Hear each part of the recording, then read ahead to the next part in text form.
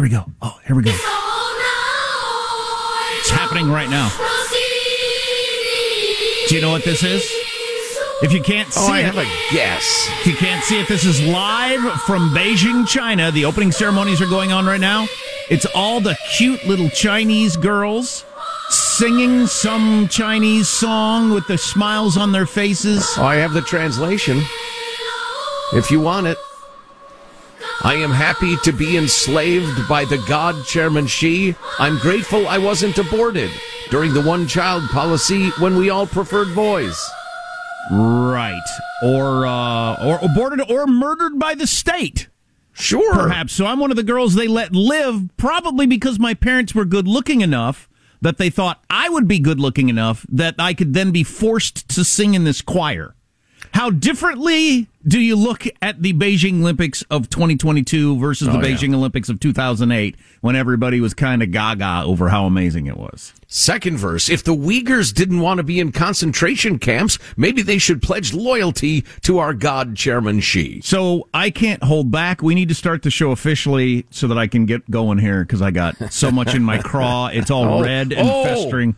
Stop it. My craw needs salve. Jiminy. It's my craw. It's rough. Lord.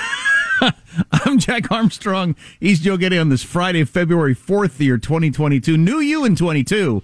We're Armstrong and Getty, and we approve of this program. All right, then, let's leap into action precisely according to FCC rules and regulations. Here we go at Mark. I would say to our athletes, you're there to compete. Do not risk incurring the anger of the Chinese government because they are ruthless. I know there is a temptation on the part of some to speak out while they are there. I respect that, but I also worry. That is Nancy Pelosi, who I've had problems with her point of view in politics for many, many years.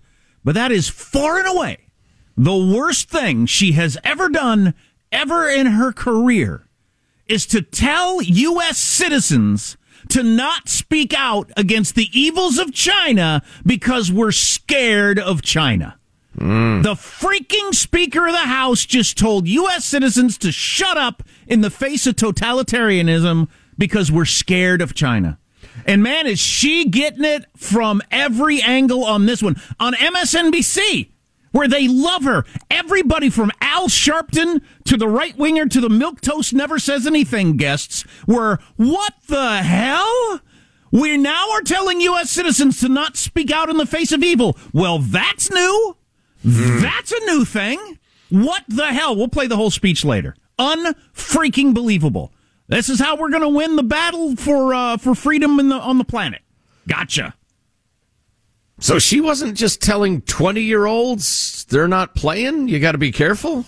I guess I'm a man on an island here. It sounded kind of like, hey, hell no. This is not a joke. You want to send a message to the athletes that this is what could happen if you speak out. Fine, behind the scenes. But for the Speaker of the House of Representatives to stand up and say, because they'll do mean things and we don't want to incur the wrath. Yeah, what's she addressing this at all for? We don't want to incur the wrath of the Chinese. You didn't stand up and say a message to China.